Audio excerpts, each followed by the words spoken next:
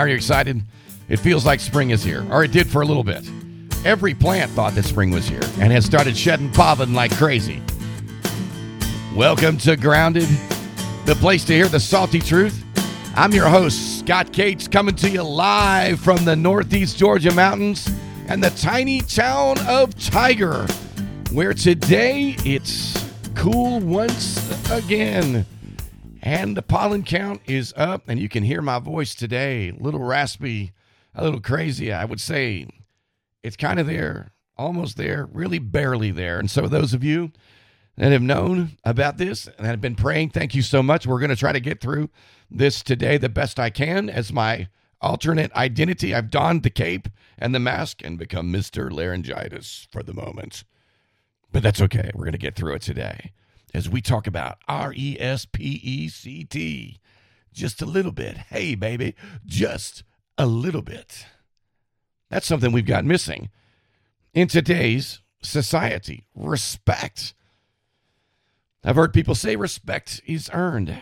Respect is taught as well. Here in Northeast Georgia and in the parts of Georgia that I've lived in, really Alabama, Florida, southern states mostly, we teach our children respect. We teach our children that once they're addressed, if they're asked a question, they respond with yes, sir, no, sir, yes, ma'am, no, ma'am.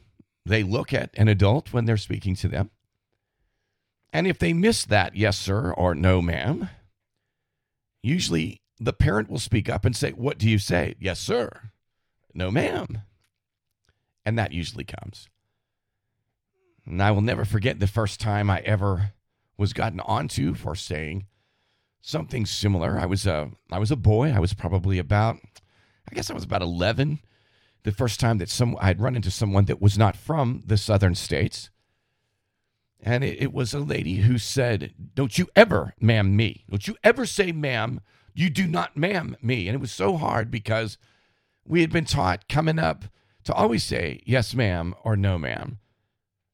As a matter of fact, to be honest with you, I can't remember a time I've watched children that have been gotten onto by other folks that didn't understand about the fact that that was a sign of respect. And it usually has come in the form of, I've never heard anyone answer to a sir, or never heard a man say, you don't have to say yes, sir, or no, sir to me.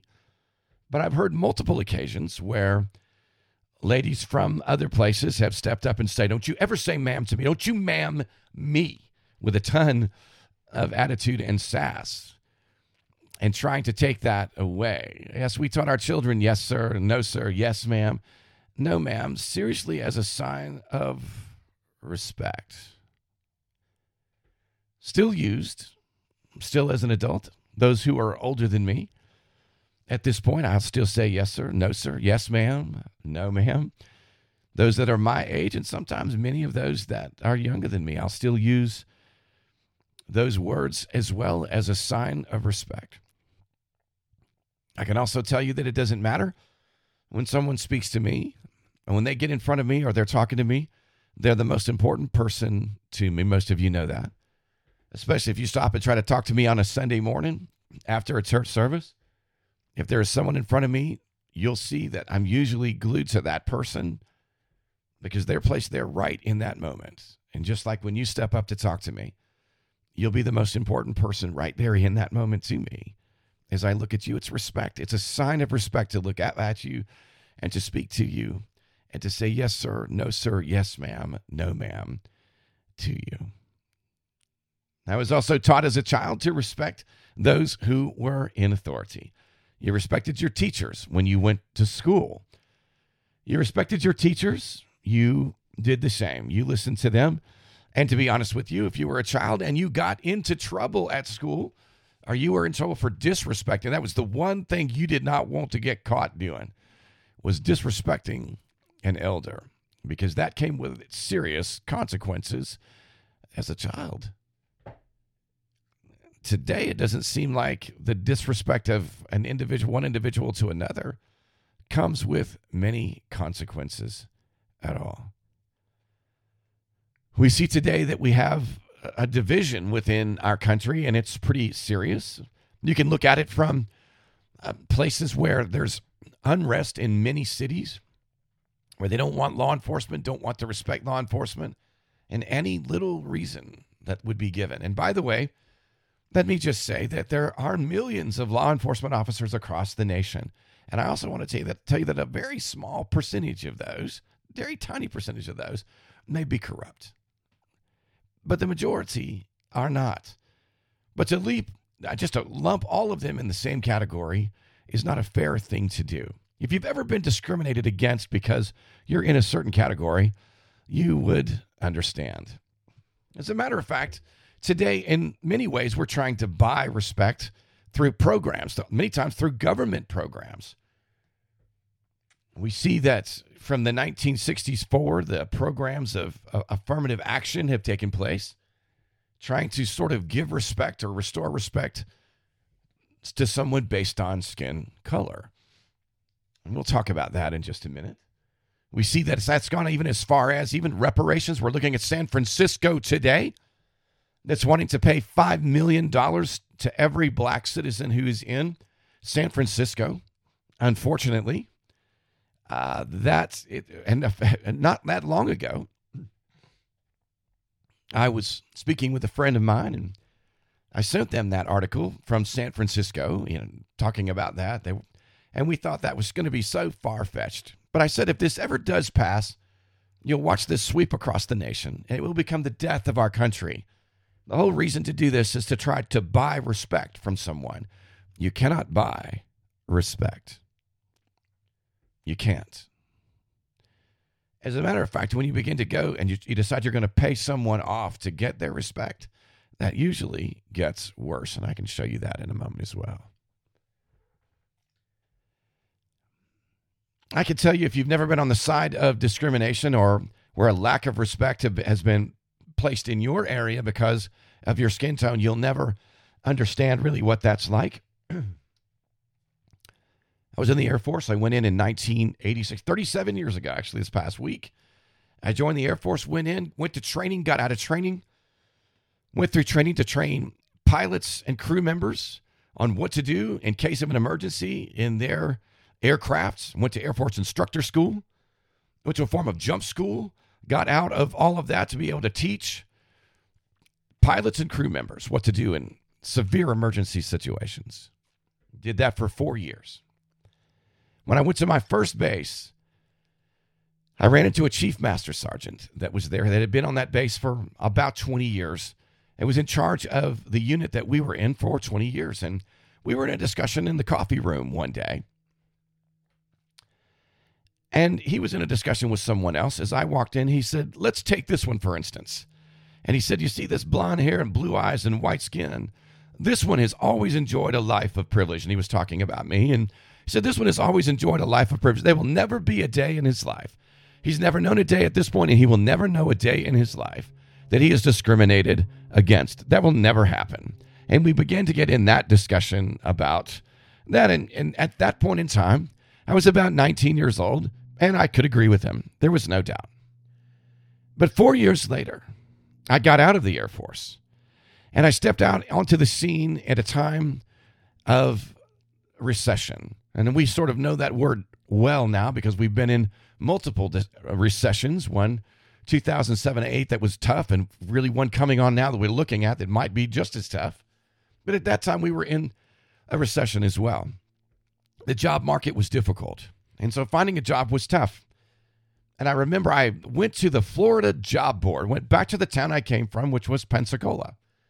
And I stood in line downtown Pensacola, halfway around the block with everyone else at the Florida Job Board, waiting to get an interview and to talk to someone about getting a job. Many jobs had been turned in. There were many jobs available through the state. Many jobs had been turned in through private agencies. And you could go there and you could find employment, and their idea, they would assist you in employment. Well, I got to the door, and the first lady that I talked to, she said, "What are you doing here?" And I said, "Well, I'm here looking for a job like everybody else." And she laughed for a second. She said, "Okay."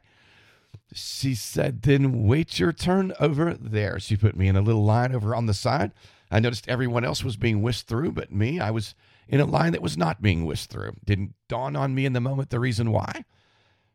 But by the time I finally got called to a desk, half the morning was over, and I got to the desk, and the little lady said, "Why are you here?" And I said, "I'm here with everyone else looking for a job." She said, "Well, Mr. Cates, I want to say this to you first, that you would be the last one considered for a job." I said, "You don't even know my qualifications left, what they are." She said, "I know we can do this and we can take your application and write down your qualifications, but I'm telling you right now, you'll be one of the last ones considered." I said, "Okay, well, at least let's try this." We went through all of my background and every place I was qualified, all of that. Once all of that got written down, I said, "I'll be waiting to hear from you." And she said, "Good luck." And I walked out the door. And I would check back daily and see all of these postings that I would be qualified for. And the next day they would still be up. And the next day it would still be up. And I was thinking, here I am. Why wouldn't I be qualified for this position? So I went in. I sat down with her once more and I said, "Wait a minute, these are positions that have been open. You haven't hired anyone for these?" She said, "You're not qualified." I said, why am I not qualified? I said, "Let me speak to a supervisor." And she said that would be fine. So I went into another office and sat down with a man who sat me down, and here's what he told me. "Mr. Cates, I don't quite know how to say this any other way but this. You are the wrong gender. And you are the wrong color. You're the wrong race. You're the wrong gender and you're the wrong race for us to be able to offer you anything. Go somewhere else and find something else." I walked out of there and I couldn't believe it. I was turned down for being white, male. He began to explain those that they had to hire, were required to hire before me. Okay. I left there and was shocked. I thought, well, I'll try the post office. So I went to take the postal exam. As I went to take the postal exam, I went in the door with a friend who was also a different shade of skin tone than me. And we both sat down for this exam, and I could hear him taking deep breaths and frustrated. And I thought to myself, this exam is a piece of cake. I went through the postal exam, and I got out of there, and I thought, wow, that was easy. I stood out by the car, waited for my friend. He came out the door. He said, "Man," he put his head down in between his right in his hands, and he said, "I bombed this thing. Scott, I bombed this thing." I said, "Man, don't worry about it. It was an easy exam. Maybe you didn't do as bad as you thought." He said, "No, bud, I bombed it, I'm telling you." And so we went our separate ways. I began to look around for jobs, more jobs, and finally I did get a job. And I was running correspondence back and forth between bank branches for a bank. In the days before email, I just had a car and I would run the mail from one branch to the next to the next. And the second half of the day, I would run the postage meter and put all the postage on all of the statements that were going out for your checking and savings accounts. And I would put those all into big baskets and take those over to the post office. Well, I did this for a little while, and I walked in one day, and guess who was standing behind the counter?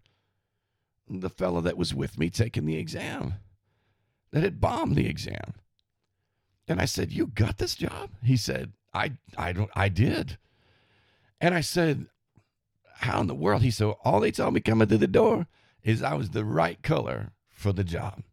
I said, "You got to be kidding me." He said, "No." And before I left him, I had to help him make change across the counter for our transaction.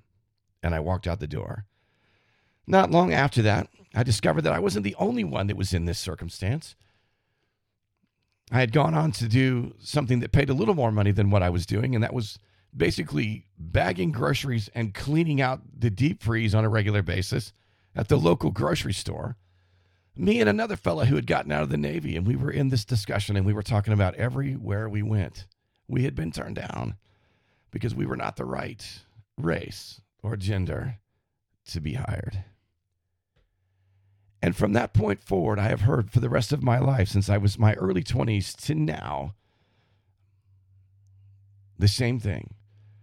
You enjoy your privilege. They say this to me. You enjoy your privilege. You've always enjoyed your privilege. You've always enjoyed your place. No.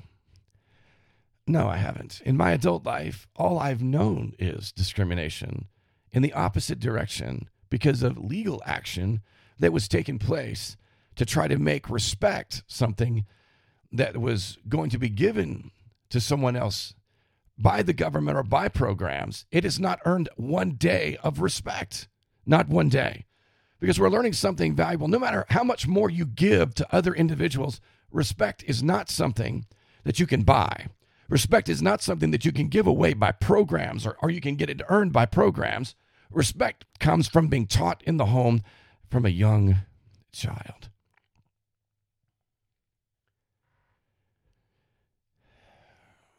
As believers in Jesus Christ, we understand, and we do know, we should understand and know that it is God, it is Jesus who evens the playing field. On the day of Pentecost, representatives from every tribe of every nation were there. The day that Peter preached and they heard the gospel message. Jesus evened the playing field. It's amazing, really. We were talking about this song, Respect, R-E-S-P-E-C-T. R-E-S-P-E-C-T, just a little bit. Just a little bit. Everybody thinks that Aretha Franklin was the one that wrote that song. It actually wasn't Aretha. It was actually Otis Redding who actually first penned those words, got that song written down, and sang that song about a man who worked hard every day. He came home every night. He gave his money to his girl. And finally, he just said, please, give me some respect. Just a little bit. Just a little respect. He was begging her for some respect. It's kind of amazing that got turned, and Aretha took his song, and they repenned a few words, and it became the move for a feminist movement from the late 60s to the early 70s, and is driving strong even today, and it wasn't even originally written about that.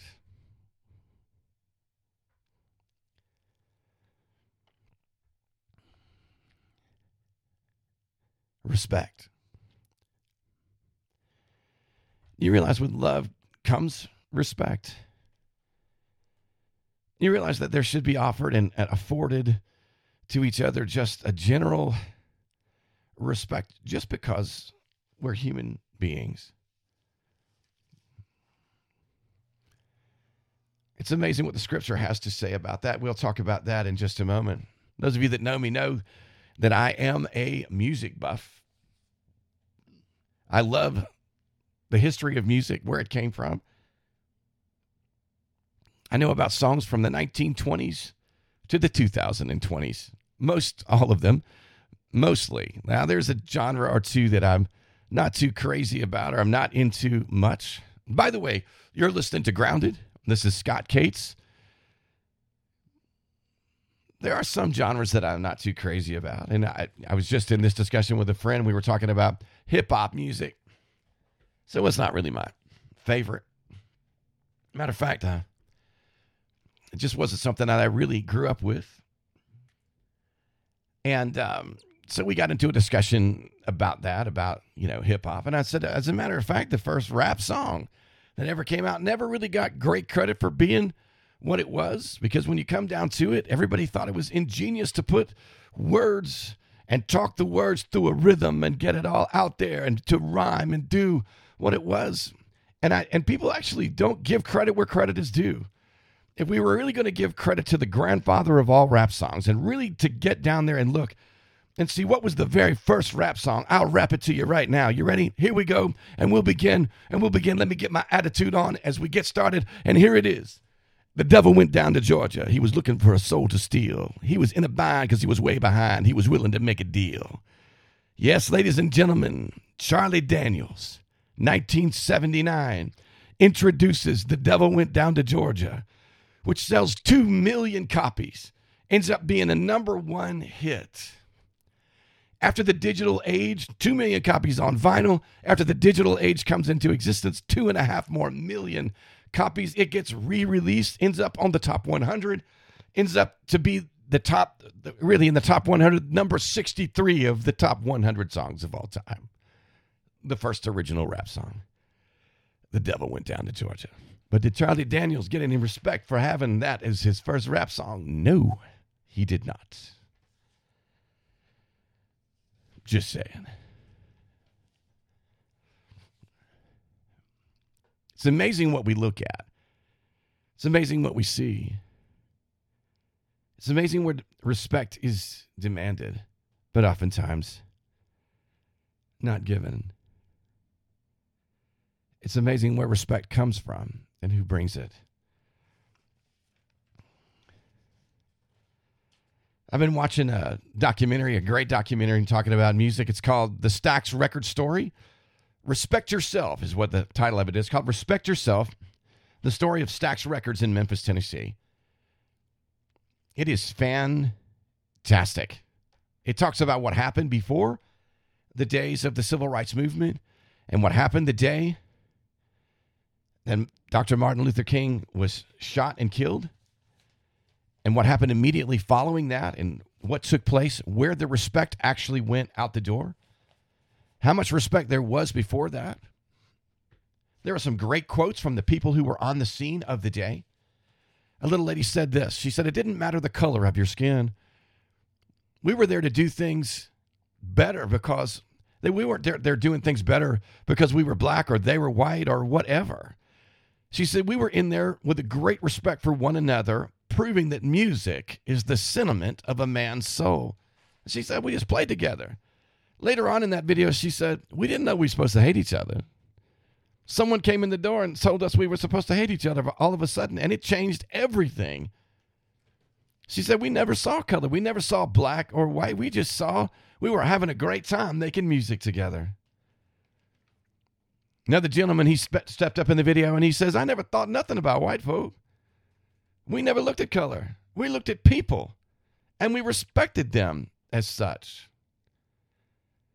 He said, "Forget skin tone. The only tone that mattered was the tone that came out of your instrument."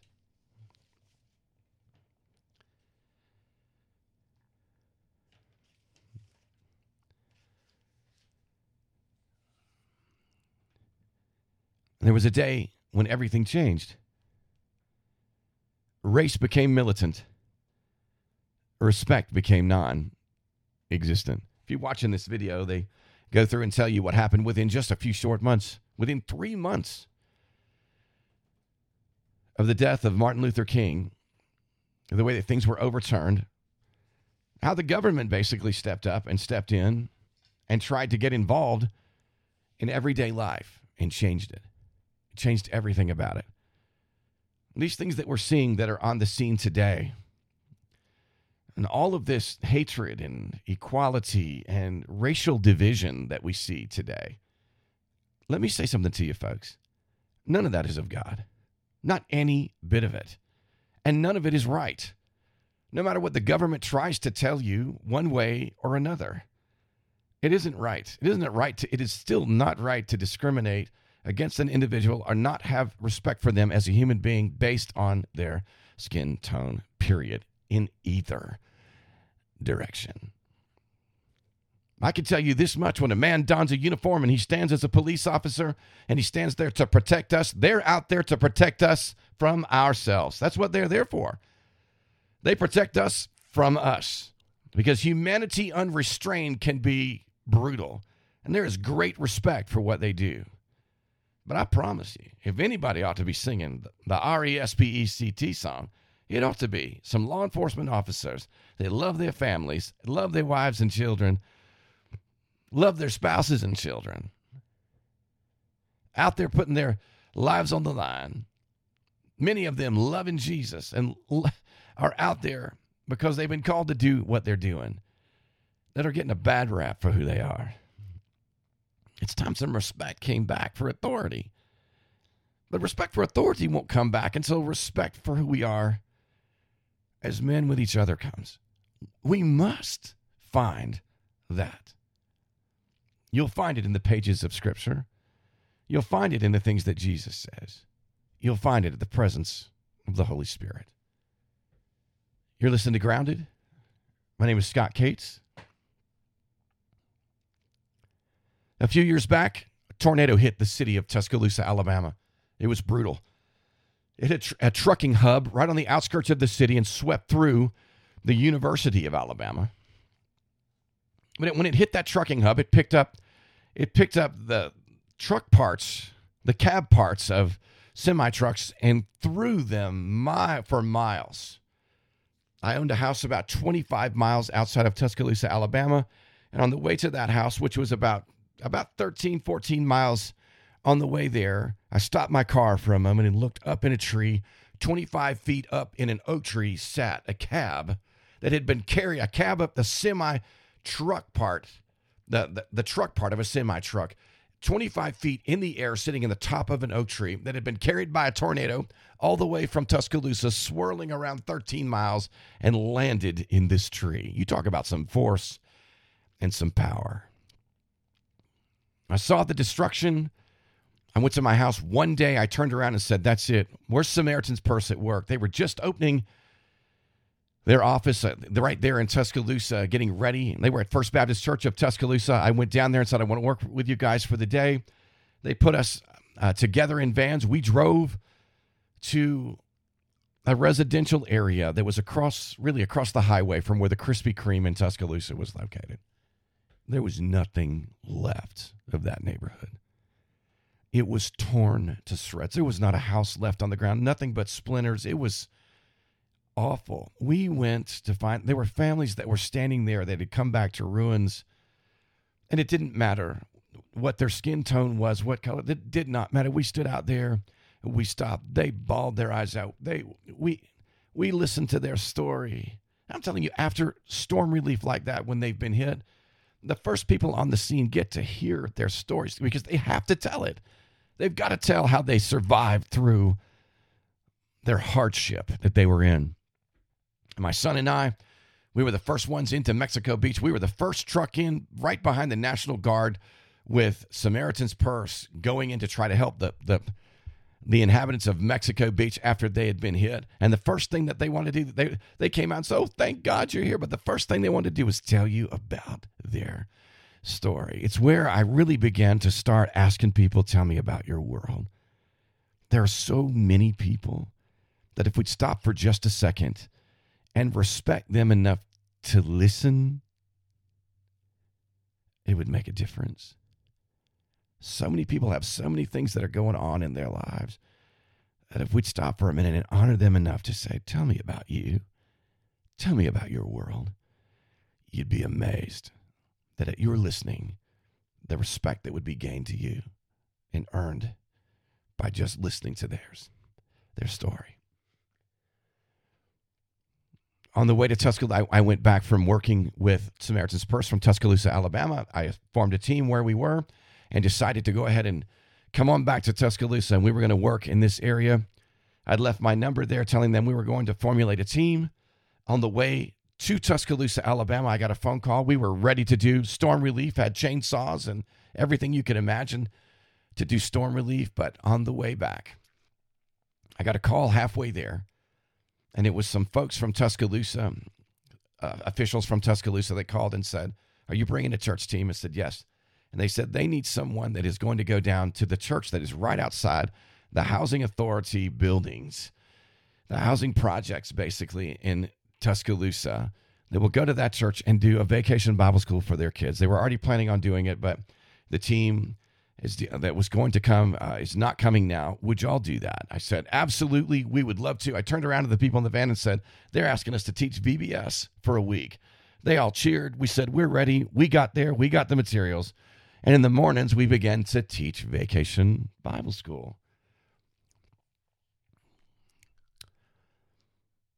Well, we would get out of vacation Bible school in the mornings, and in the afternoons, after lunch, we would drive over to where all of the residents lived in the housing authority.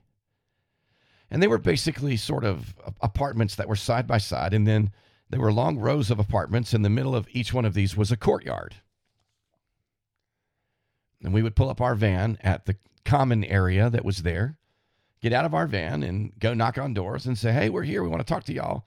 And we would play a game of kickball. Now, you've not lived until you've been in the housing authority, the projects of a city, and formulated a kickball game that you have 70 people on each team. The ball doesn't go far. There's a lot of laughter, and you can barely move, but it's a blast. And we went out to a very large field that was underneath a bunch of power lines, and we played kickball. And we would play kickball till we got really hot, and then we had brought water with us, and I would pull the cooler to the center of the courtyard and just sit down. And I sat down in the center of this courtyard, and I said, let me tell you the reason why we're really here. And all of the people would line up underneath. There was about maybe 18 inches of shade underneath the overhang of the roof of these as they were lined up. Some of our students were there, and the girls that lived there, and our students that had come there, they were cornrowing the hair of our girls and showing them how to do that. And there was no color. We never looked at that. We never saw that. They never saw that in us. And I began to tell them why we came. Tell them that Jesus died for them. That no matter what happened, the reason why we came here today and why we were here in this moment was to tell them about Jesus. And I began to share about how Jesus loved them, and he evened the playing field in that moment. And when he did, I gave an invitation sitting on that cooler, and I said, whoever wants to come, just come to me and just sit down right here in the grass with me. And they began to come, and on that first day, they began to come. They came in droves. And this man had older than 70 years old. He said, can I come too? I said, anyone can come. When he came, a few other adults came, and they sat around, and I said, here it is. Do you want Jesus? More than anything else, do you want to walk with Jesus? Do you believe that he loves you? Do you today want to say, I love him? I know my sins are in the way. Will you forgive me, Lord, of my sins so I can come to you and walk with you and that you be in charge of my life? And I believe the Bible and every word in it, that it would be true. I accept that as true. Are you willing to do that today? They all said yes, and I began to lead them in a prayer, and they all began to just pray together, tears running out of their eyes. And in that moment, it was amazing. The reality that Christ levels the playing field. We'd have never gotten an opportunity to sit there and talk to anyone had respect not been afforded to us and respect not been afforded to them. I've been in moments being discriminated against. I've been in places. I was downtown Atlanta one time where across from the hospital at a Burger King where it got refused to be served. I get it. I understand. But I promise you this much. Oftentimes today, people don't know any different. It's what they've grown up with, and it's all they've ever known. And they'll never know any different. Oftentimes, when you first meet someone, if you'll afford them respect many times will be given back. Not always. But it's what we've been called to do. The scriptures are really clear. There are so many different scriptures. Romans 12:10 says we should honor one another. Philippians 2:3 talks about humility, taking the humble place, that we find a place of humility, that we get in, we take that place. We give preference to others. 1 Peter 2:17 says that we should actually give honor all the people, show respect to all the people, no matter what. Love the brethren. It's important. Give respect to authority. Romans chapter 13, authority. Let every soul be subject to the governing authorities. You'll find it in Scripture that those who are over us, those men in uniform that have been placed over us, those that are above us in the laws of the land, and in every way possible, we should submit and we should be subjective to those authority, those people that are in authority, that's appointed by God. That's exactly what it says. That is important. Finding that place. 1 Thessalonians 5:12 and 13 talks about those who have been placed over us in authority as far as the word, the ministers that are above us. We should hold them in a place of honor and authority as well. Ephesians 6:1-3, talking about honoring your mother and father. Why that's important? Because as you honor them, You'll also honor God, which is important. And finally, just simple verses in all of this. At the heart is kindness. Be kind, no matter what. One day I was sitting and the Lord just sort of spoke to my heart and spoke a statement to my heart. And this is what it was. It takes a half a second to be kind, maybe a full second to be sweet, but forever to clean up the mess when you're not. One more time. It takes a half a second to be kind, maybe a full second to be sweet, and forever to clean up the mess when you are not. Believers, we need to be people of kindness, no matter what's thrown in our direction. We need to be people who are going to stop no matter what comes in our direction and say, tell me about your world. That's who we need to be. It's easy to get us fired up over things that we feel like are maybe we're being discriminated against or things are being discriminated against in our areas. Many people don't understand and they don't know. Many people don't know what we believe. They've just been told another story. But I promise you, when we afford respect and respect is afforded to us, it's amazing the outcome that takes place. RESPECT, just a little bit. Hey, baby, just a little bit. And it goes a long ways. I realize that's not happening a lot right now. But I still thank God for the pockets that it is. For those children to say, yes, ma'am. No, sir. Yes, sir. No, ma'am. I thank God for your parents that are teaching your children respect. That you're teaching your children that those who are in authority over them, they're important because they're teaching them important things. For you parents that are active in their lives and teaching them respect, as they respect you, they respect others. And they watch the respect that you have for others as well. It's a legacy that we live and leave. And that's important. Well, that's all I have for Grounded today. Talking about RESPECT just a little bit. And as you head out in your days, give respect to those around you. I mean everyone. If you see them at the gas station, if they're waiting on you at a restaurant, no matter where you go, the grocery store, in your home, to your children, to your parents, to those in authority over you, remember that respect. Remember that honor. It's an important place in your heart as you honor Jesus Christ. Well, hope you have a great week. I'll see you next Monday. Thanks for listening to the program. This has been Grounded, the place to hear the salty truth. And I'm your host, Scott Cates. Have a great week.